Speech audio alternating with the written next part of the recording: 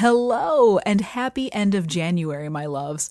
As the month draws to a close, I find that I couldn't stay out of the lab, and all of the tantalizing curiosities that science has to offer. Of course, as I've covered in past episodes, medical advancements and history, as well as what we can continually learn about technology and the world around us, never ceases to amaze. However, when research and the tangled world of all things nightmarish collide, well, I am in paradise. So, allow me to regale you this week in that special place where science and the unexplained are one, specifically in the realm of those sun-shy, goth-tastic fashion icons with coffin beds and a taste for blood. Welcome. I'm Rockette Fox, and that chewing sound is my partner in the studio for today, Hige, my grumpy old man, Shiba Inu. Join us as we embrace the strain.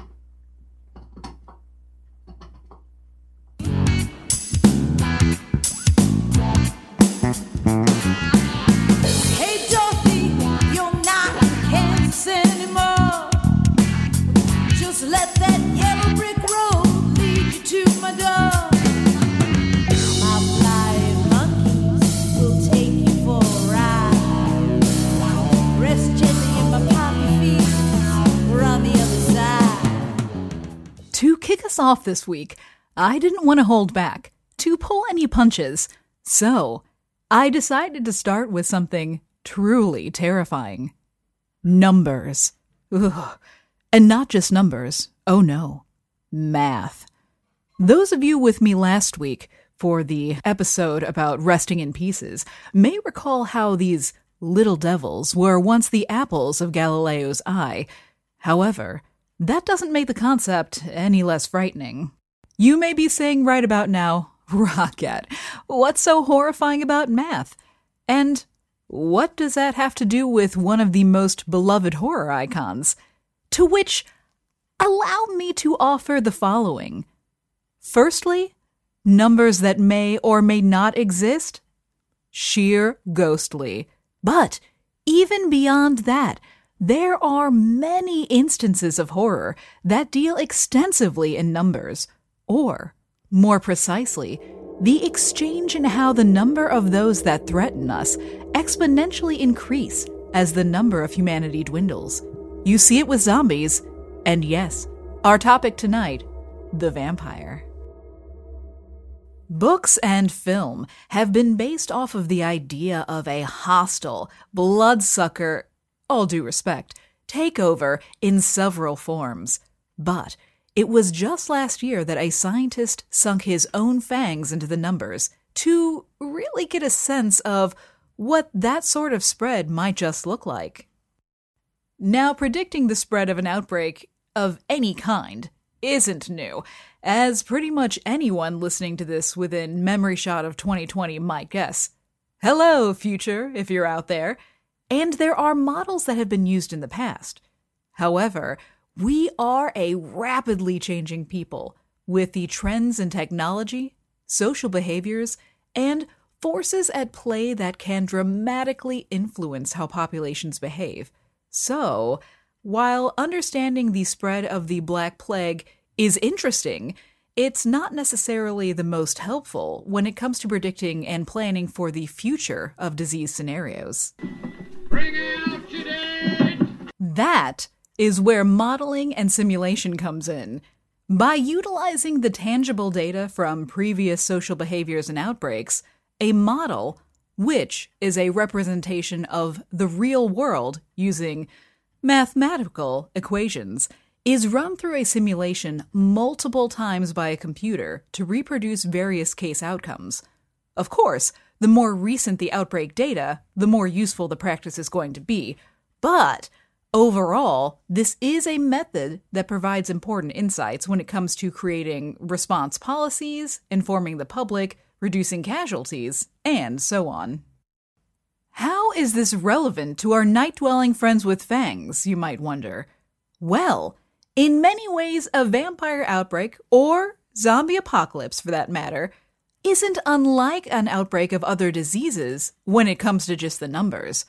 But what really got physicist Dominik Czernia of the Institute of Nuclear Physics in Krakow's mental motor going was seeing the following academic paper, and I for one can't blame him. Mathematical Models of Interactions Between Species. Peaceful Coexistence of Vampires and Humans based on the models derived from fiction, literature, and films by Wadim Strelkowski, Evgeny Leeson, and Emily Welkins.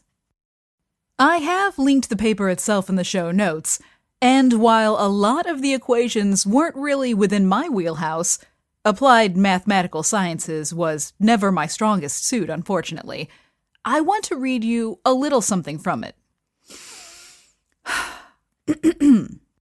Our paper presents a new approach to mathematical modeling of intertemporal interactions between species based on differential equations.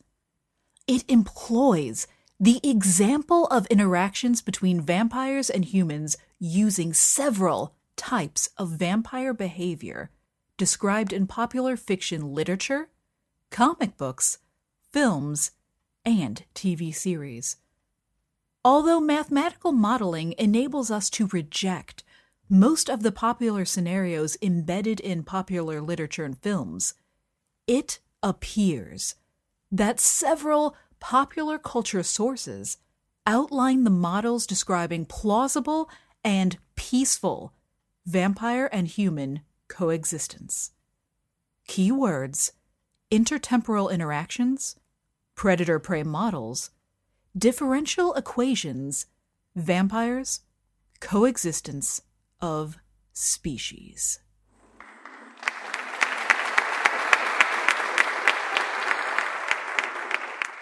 Basically, the paper uses math and the predator-prey game theory model to see what would happen to the human population with different styles of vampires.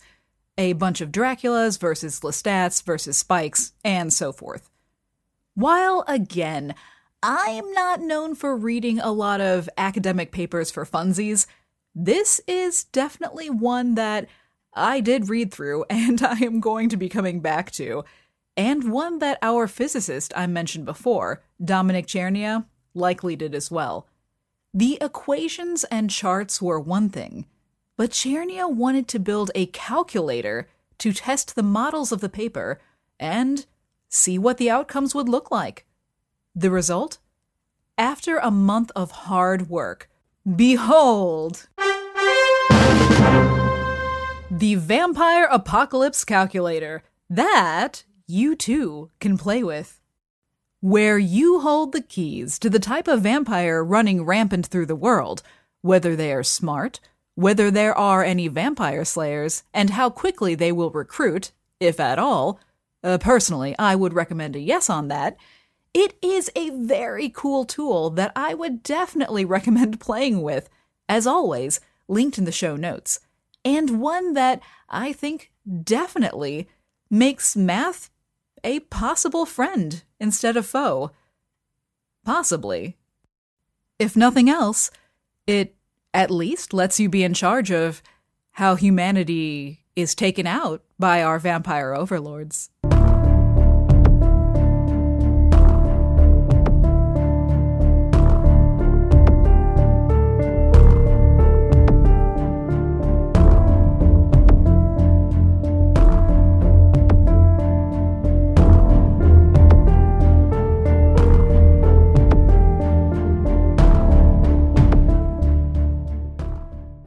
Aside from the number game of statistics and stalking us in the night, vampires are most known for that constant craving.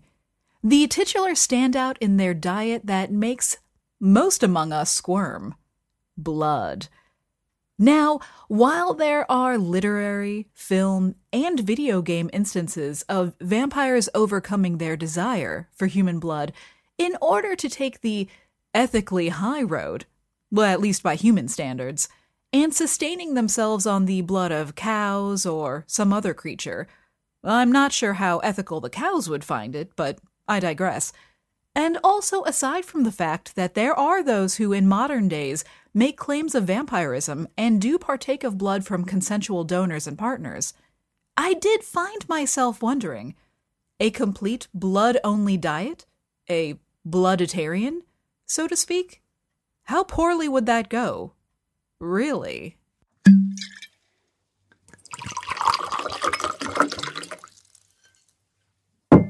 Aside from the relatively quick onset of flavor and texture fatigue, I was curious about the ins and outs of, blood drinking.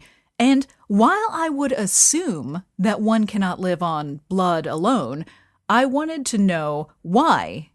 Aside from my gut reaction of, oh, no. The first thing I think is important to really set as a baseline is, what are the fundamental human dietary needs? If I was an alien who went to an Earth-themed pet shop, what would I need to get to keep one alive? People are capable of having an incredible range of diets, and there are certainly things that help us to thrive and our bodies and minds to function their best that start at our mouths. However, to answer the question of living on blood, I think that already cuts down on the idea of our bodies and minds thriving from nutritional intake, simply because humans don't thrive nor survive from any single nutritional source. Curious to follow this thread a little further, I found an article from BBC.com that asked the question of what single food would keep you alive the longest. It seemed that potatoes were actually a pretty good candidate, regular along with sweet potatoes, which contain surprisingly high amounts of protein and an array of amino acids as well as vitamins A and E, iron, and calcium. The problem comes from the lack of B, zinc, and other minerals, and fat, as well as a phenomenon called sensory-specific satiety, which evidently is a natural phenomenon in which the more you eat of a certain item, the less you can stomach it. And considering how many potatoes you would need to eat in order to meet your dietary requirements, already that's starting off on a bad foot. That being said, I found the essential nutrients people need to consume daily to maintain optimal health, according to Medical News Today. The first is vitamins, which boost the immune system, prevent or delay cancers, strengthen teeth and bones, maintain healthy skin, aid brain and nervous system function, support healthy blood, help the body metabolize proteins and carbs, and so on. Next are minerals, which balance water levels, maintain healthy skin, hair, and nails, and improve bone health. But those honestly sound a bit like a body luxury, a two-food diet, if you will, so perhaps not quite as necessary? Next up is protein, which ensure the growth and development of muscles, bone, hair, and skin, form antibodies, hormones, and such, and serve as fuel. That seems important.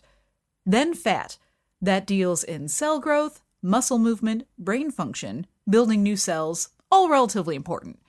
So those seem to be the things that we would absolutely need from our blood-only diet. And going back to that, blood is about 700 calories per liter. So, for the average adult, one would need about 3 liters a day to maintain base-level calorie intake. When dried, it turns out to be about 93% protein and 1% carb, which definitely seems good for those gains. However, it is excruciatingly low on vitamins and minerals.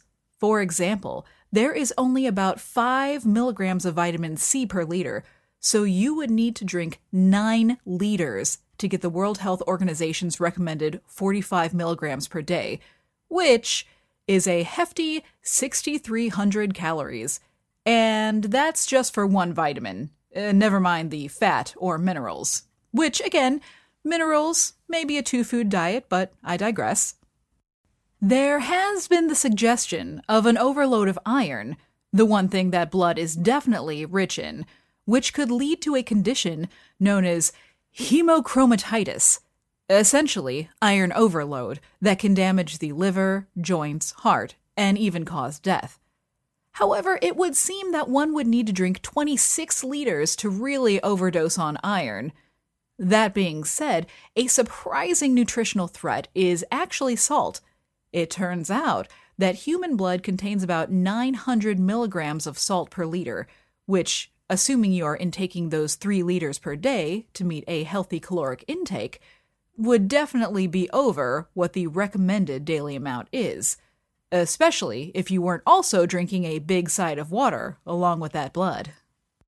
So at the end of the day, it's probably not a good idea in the same way that sustaining on any one item would be, not only for nutritional reasons, but also because blood can many times be a carrier for diseases that you likely wouldn't want any part of. Again, taking into consideration that there do exist those out there who've claimed that drinking blood in small quantities from trusted sources have helped them. However, that's a far cry from living on blood and blood alone. Of course, this is all based on human dietary needs, which vampires are not. The next closest thing we have to look at are vampire bats, which, luckily for us, scientists have also peeked at to answer these same questions of how do they survive off of such a seemingly nutrient-scarce food source. According to a study out of the University of Copenhagen, the secret to the bat's success lies in their gut, along with an anticoagulant enzyme in their saliva to keep that fountain flowing, a protein lovingly named Draculin, which actually is being investigated as a treatment for those who have suffered strokes. The study lead, Marie Lysandra Cepeda Mendoza, compared the gut DNA of vampire bats to other fruit, insect, and meat-eating bats to learn that the little vampires had evolved a few adaptations, such as assisting in metabolizing and digesting the blood protein, a shift in kidney function to help deal with such a high-protein diet, and, which personally I thought was the coolest, a high level of resistance to bloodborne viruses that works by inserting copies of their own genetic material onto the host's genome. Mind blown. All of which makes our human-shaped vampire all the more badass internally, I think. The one thing I learned that makes them all the more terrifying is the other fact I found about their smaller flying cousins, which is how dire their need for a constant blood supply is. For if the bats were to miss just 2 meals in a row, they would starve. And that adds a level of predatory desperation that I think makes the whole idea just a little, if not a lot, more unsettling.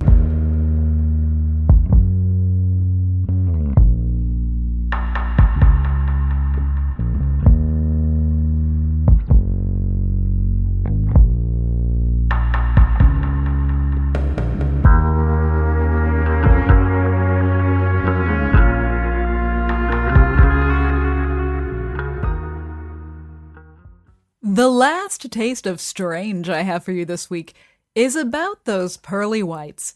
One of the hallmarks of a vampire is those glorious, feline-esque fangs that so delicately and dangerously adorn our vampire's smile. Since, for all purposes of this episode, these creatures fundamentally resemble humans in other manners, I was curious how might these canines affect us? My first question about sporting a new dental set actually came down to, in my mind, the most obvious one. How often do people accidentally bite themselves, and how might that be impacted by the presence of fangs? Most often, the accidental biting of oneself transpires when chewing. I've yet to accidentally bite my arm when I'm talking to someone, which makes sense though, because it's when the mouth is in biting action, and when you really think about it, there's a lot that comes into play. The tongue moving food into the right place, the jaw maneuvering the teeth into the right grind pattern, the throat swallowing at the right pace, all without you really consciously thinking on it. It's complicated enough that in 2014, researchers at Duke University mapped mice brain circuitry to develop an image of their chewing control centers in order to better understand how the brain, well, does it all. Through the use of genetically disabled and fluorescently labeled rabies viruses, the senior study author Fan Wang, associate professor of neurobiology and member of Duke Institute for Brain Sciences, found that there are at least 12 muscles that actively play a role in the acts of chewing, drinking, and speaking. While for my own experiences, I've never bitten myself with a canine, I've also never had a natural fang, so that seems like a pretty complicated scenario to suddenly throw fundamentally a weapon into, taking into consideration vampires use them to attack their prey. Plus, if we were to liken their fangs to their closest relative, going back to our friend the vampire bat, the fangs would possess the fascinating detail of a lack of enamel, which helps keep them razor sharp. These bat teeth are so sharp, in fact, that they produce wounds that are 7 millimeters wide and 8 millimeters deep, and just by handling the skulls in the museums, they can cause these deep and severe cuts. Add to that, the average strength of a human bite is 162 pounds per square inch. It is nothing to scoff at. There is also the additional factor of language. Teeth definitely impact how we speak, the airflow, the way we are able to shape our lips, and so forth. While I was not able to find any definitive articles referring to fangs and language, an interesting thread on the world-building subreddit that did point out parrots are able to mimic human speech without any teeth at all, I think it's at least something to take into consideration. At the end of the day, as much as I love the idea and aesthetic of fangs, I'm a little too cavalier in my chewing, and I like my tongue in one piece. Although, when you find out that it seems modern human canines were actually used more in the way that primates use theirs, males biting it out for mates, fangs could at least make the dating scene a lot more interesting.